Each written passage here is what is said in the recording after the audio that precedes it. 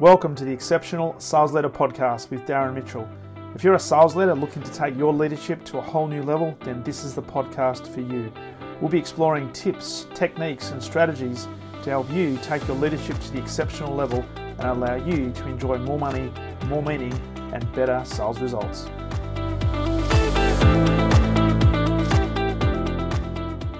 G'day and welcome back to the Exceptional Sales Leader Podcast. Darren Mitchell here, host of the show.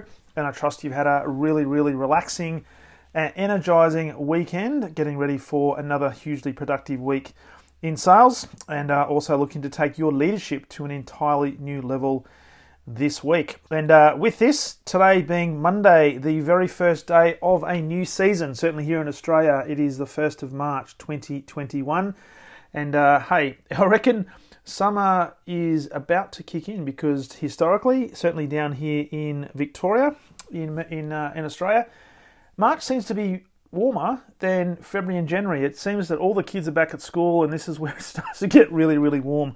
So we are looking forward to, over the next couple of weeks, I reckon, some really hot days. And but wherever you are in the world, I trust that you are enjoying the climate right now. Particularly if you're in the northern hemisphere, it's probably really cold. But that will change in about 3 or 4 months' time as the seasons start to flip and we start to get colder here and you start to get warmer up in the northern hemisphere. However, I digress. So in today's episode, I want to talk about exceptional teams and creating exceptional teams. It's something that I've focused on for many years and something that I also work on with sales teams and particularly sales leaders when it comes to, well, how do we build a really cohesive, really highly functioning team that enables us to deliver the results that over time become sustainable. But also I'm really big on replicable results. So it's not about doing simple things, it's about doing things better, but doing it in a simple way that can be replicatable, that can be leveraged. And this often is an interesting topic because you talk to various different leaders and different sales leaders and they'll have different perspectives on what constitutes a good team and what sort of attributes and characteristics and principles do they want to have in people who they bring in to the team. Now, I've talked about in previous podcasts different personality types and behavior profiles, and that's one thing, but it's another thing entirely to look at in the context of the people that you're bringing in. What are you actually looking for? And this is a question that I'm often asked. So I often ask the question, what is your preference, if you like, on the most important attributes or the important qualities to identify in people when seeking to build an exceptional team? Now, really interesting question and a really important question, and it goes to the core of the culture that you're going to build and maintain, and culture is everything. As we've talked about many times, culture will eat strategy for breakfast every single day. So if you've got the best laid strategy and you've got a really woeful culture, then that strategy, for all intents and purposes, will fall flat on its face and you won't get the results anywhere near what the potential is if you actually develop a really strong culture.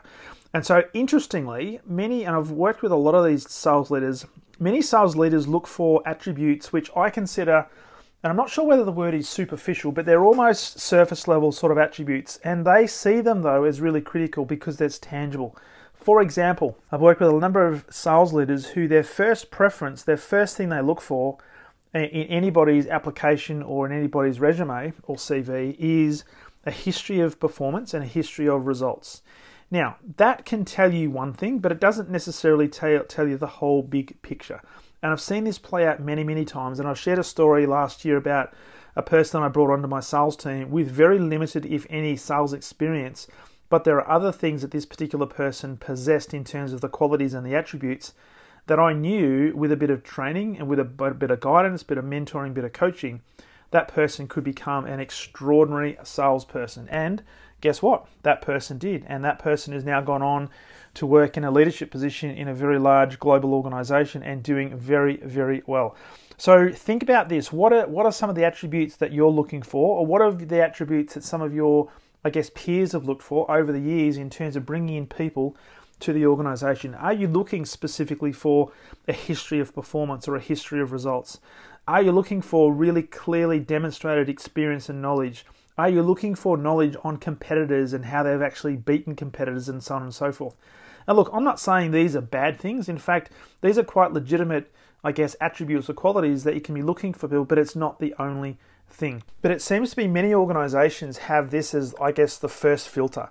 And that if a person doesn't meet this criteria, i.e. they can demonstrate a history of performance in this sort of an industry, or they've delivered exponential growth in their sales plan for the last 5-10 years, etc., as a first stepping stone to get access to maybe an interview for our role here we've got, that we're missing so many different people.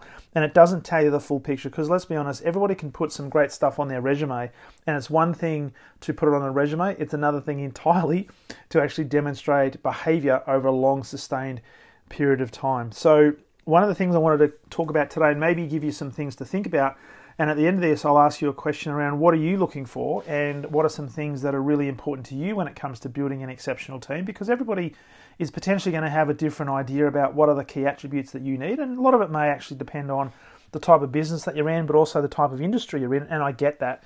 But what I've found is these are some things that I've looked for over the journey in terms of attributes in great people, that I know that if I have these type of attributes within the team, I've got something that I can actually work with, that I can then teach, that I can then mentor, that I can then coach. And over time, collectively, a group can come together and achieve extraordinary results and become really an exceptional and sustainably successful team. So I wanted to share with you what I consider to be some of the key attributes that I look for, and certainly have looked for when building sales teams. But before I do that, just think about a key question for you and a key question for your business that you're representing right now, or you're working in right now. And that is, when it comes to attracting talent, when it comes to bringing people into your sales team, or if you're a non-sales leader, into your team, are you looking for a short-term solution that will deliver short-term results? Or are you looking to make an investment in somebody that you know, with the right mentoring, the right coaching, and being part of the right culture, can actually grow into the role and deliver over time some significant results, but also potentially have the opportunity to go further within this organization? Now, this is a key question to ask before we start looking at specific attributes, because the answer to that question will often direct us in terms of what we're therefore going to be looking for when we bring people in from the marketplace. If, for example, you've got a business that is struggling right now and you need some short-term results, then by all means, you're going to look for people who can potentially, based on their track record, look for delivery of short-term results based on, have they had a history of doing this in other organizations? But also bear in mind that when you bring somebody in with that sort of focus, the potential is they're not necessarily going to be wanting to hang around for a huge length of time. So any relationships that are built potentially may be lost because they'll be going on for the next organization and for the next quick hit, if you like, in terms of their next opportunity. Or if you're looking for people to come in and you can work with them, you can build and you can evolve together and build a really high-sustaining, high-performing culture, then you're going to be looking for some different attributes. And it means you're going to have the benefit of time, and you're going to have the benefit of development that will enable over time people to get better, lift the culture, and therefore deliver those results over the longer term. Now, not all organizations are set up for that, and I get that, but here's one thing I know. There are some consistent attributes in people that I have seen will deliver extraordinary results over a long period of time. And by the way, even if you bring them in with the long-term view, because they have this level of thinking, because they have these kind of attributes, chances are the short-term results will also turn around, because they're very good at building rapport, they're very good at investing in quality relationships, and because of that, the level of trust that people have in them means that they're more likely to lean forward and maybe bring forward purchasing decisions, or at least give more opportunity to us because of the way they're dealing with them. It doesn't always happen, but in a lot of cases it actually does, because business to business in particular is pretty much based on relationships, and relationships do take time to develop. So here are some things to think about, and as I go through these are just mine. These are not the be all and end all, and certainly I'm not saying these are the correct ones. These are just the things that I've looked for in people when it comes to bringing people onto a sales team, and I've found that over time delivers a level of consistency that enables us to get to the team to a level of exceptional performance that can then be maintained. So I'm not suggesting these have to be the attributes that you're looking for, but these are mine, but also get you to think about what are the ones that you think are going to be really important for you individually as a sales leader, but also for your team, and therefore also the industry that you work in. So the first one that I look for is a thing called humility. I can never ever underestimate this level of humility. Now, unfortunately, in many people's eyes, salespeople are seen to be, and it's a gross generalization, I know, they're seen to be really extroverted, out there, over the top, talk like a fish underwater, all this sort of stuff. And many people wrongly believe that salespeople are driven heavily by ego. Now, depending on the type of personality style you are, yes, there are some that are more prevalent than others that potentially have an ego that is more visible. But I've also noticed over time that through experience, some of the best salespeople are also some of the most introverted people, but also some of the most humble people. And humility is a fantastic trait because it means that there's a level of flexibility that exists and a level of comfort and groundedness that exists within the individual. And they're actively looking for opportunities to give accolades to other people, to bring people into the conversation, to give praise when it's deserved. And it's not so much to deflect attention away from themselves, but they're not the one that stand up and say, hey, look at me, look what I've done. If it wasn't for me, this business would never have happened. They understand that they have a part to play, but they're very good at bringing other people in to the equation, into the conversation, into the transaction, which therefore lifts everybody else up and makes a very, very positive contribution to culture. So that's the first thing, humility. The second thing that I look for is a thing called teachability. Now, whilst it might be great to have some experience in your resume, some track record in your resume, and that's great. You've delivered this in this particular situation. You've overachieved these goals, etc., etc. But more than anything else, what I'm looking for is, okay, are you teachable? Are you prepared to step your ego aside and actually sit down and really learn, even though you might have learnt, and even though you might have been in an industry for 10 or 15 or even 20 years, are you prepared to learn something new? And do you believe there is always something new to learn? So how teachable are you? Do you have a thirst for knowledge? Are you voracious in terms of your learning and always looking to get better and learn something brand new and always get a different perspective that will enable you to bring more value to your customers and therefore to your marketplace? So how teachable are you? Unfortunately, I've worked with a lot of people over the years where they're simply not teachable. They're almost to the point of arrogance where it's like, I've learned everything I need to learn. There's nothing that anybody else can teach me. I've arrived. And that's a horrendous position to be in, and certainly really difficult as a leader to actually lead people with that sort of mindset. So when I have that sort of thing, I look for opportunities where I can not so much displace them, but move them into other opportunities where perhaps their skill set may be better suited to another part of the business or another part of an industry. So teachability is a huge attribute that I'm looking for. Also, I look for resilience. So give me examples where you've actually failed. And I ask this a lot of my clients. I ask this a lot of sales teams and certainly of leadership teams. But if we're not making mistakes, then we're not actually growing and we're not moving forward. So we need to be in a position where it's okay to trip over. It's okay to fail. Now, failure is not necessarily fatal, and it's certainly not final until and unless we actually give up. So we need to learn that that failure is part of the game, but resilience is also part of the game. That, okay, when we do, and this is linked to the teachability as well, when we do make a mistake, when something doesn't go according to plan, when we do quote unquote fail, how do we deal with that? Are we willing to look for the lesson that comes out of that we can get better and make sure we don't repeat that same mistake? So can we build this level of resilience and always look forward on how we get better? How can we pay this forward? How can we make our experience somebody else's experience before they have to go through it, if that makes sense, so we can prevent them from making perhaps the same mistakes that we have. So resilience, so being able to put yourself in a position that potentially things won't work out and being okay with that and having the strategies to deal with that and to move forward anyway. The next one is demanding on feedback. Now, I bang on about this all the time, and I talked about this last week at a conference, the importance of feedback and the importance of creating a feedback culture. Now, as a leader, it's incumbent on us to always seek feedback because we want to create the environment where feedback is not only demanded, is actually expected, and it's a mandatory thing. But we want people who are voracious when it comes to learning, and they want feedback. They want to know what's working and what's not working. They want to get better. So where are different perspectives? Where are their blind spots? And if they can demand feedback, it means that the conversations become a lot more two-way.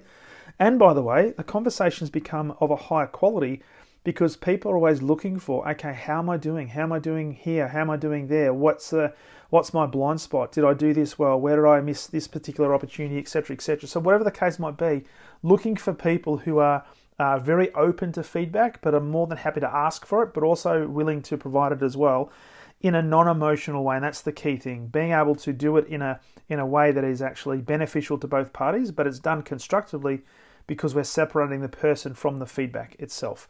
And the last one is a focus on servitude, and this is a huge one. I talk a lot about servant leadership, and servant leadership is certainly one of the key things that I look for when I work with teams, and I certainly work with leaders. And that is, if we can focus on how do we best serve the person that's in front of me, how do I help them have a better experience? How do I create what's called an impression of increase, that they feel better having dealt with me for that particular moment?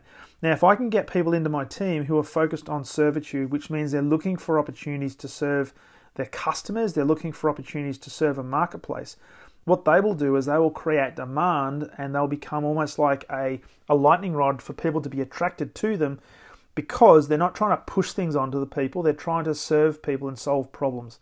And a focus on servitude is you'll be looking for opportunities to add value at every single opportunity. Now, so there are 5 key attributes that I look for in building sales teams and in individuals who come into my sales team. So there's probably a whole host of other ones as well. But what I do know is, based on experience, if these are in place, I know that we have a really, really solid foundation for serious growth. And so what do you look for? That's the question for today. What do you look for? What's important to you in your quest to build an exceptional team? And in the process, you become an exceptional leader. So just think about that. Sit down and have that conversation with yourself, and really nut out and write down on a piece of paper, what are those key attributes that you're looking for in an exceptional team that you know when you get them, you will literally become unstoppable. So get focused, get really granular on this, and I guarantee it will pay dividends many, many times over, and you'll be so glad, your future self will be so glad that you made that small investment. So if you haven't done that exercise, I encourage you, I implore you, I challenge you to sit down this week and really think about what are the important attributes that you need to bring into your sales team, and that you know that if you get those in place, you'll build a fantastic culture that will be, I guess, the foundation and a platform for some serious exponential, therefore exceptional results. And of course, as a reminder, if you'd like some help with this and you'd like me to work with you one-on-one, and you're committed to doing something over the next 3 months to really take your leadership to the exceptional sales leader level, then let's have a conversation about working together one-on-one for that period of time. Jump onto my calendar and go to leadwithdarren.com. Pick a time that suits, and we'll set up a call or a Zoom call and have a conversation about what that program will look like for you. I'm literally on a quest to help as many people as I possibly can take their leadership to the exceptional level, because I know that if we do that, we're going to lift the entire industry, not just in Australia, but across the world, and we're going to have a lot of unstoppable sales leaders and therefore unstoppable teams around the world, adding value left, right, and center. So look forward to having that conversation, and look forward to working with you one-on-one. So with that, let's get after it this week. Let's really put the pedal to the metal and really turn on the gas and get ourselves towards being that exceptional sales leader. And I look forward to talking to you on the very next episode of the Exceptional Sales Leader Podcast. All the best.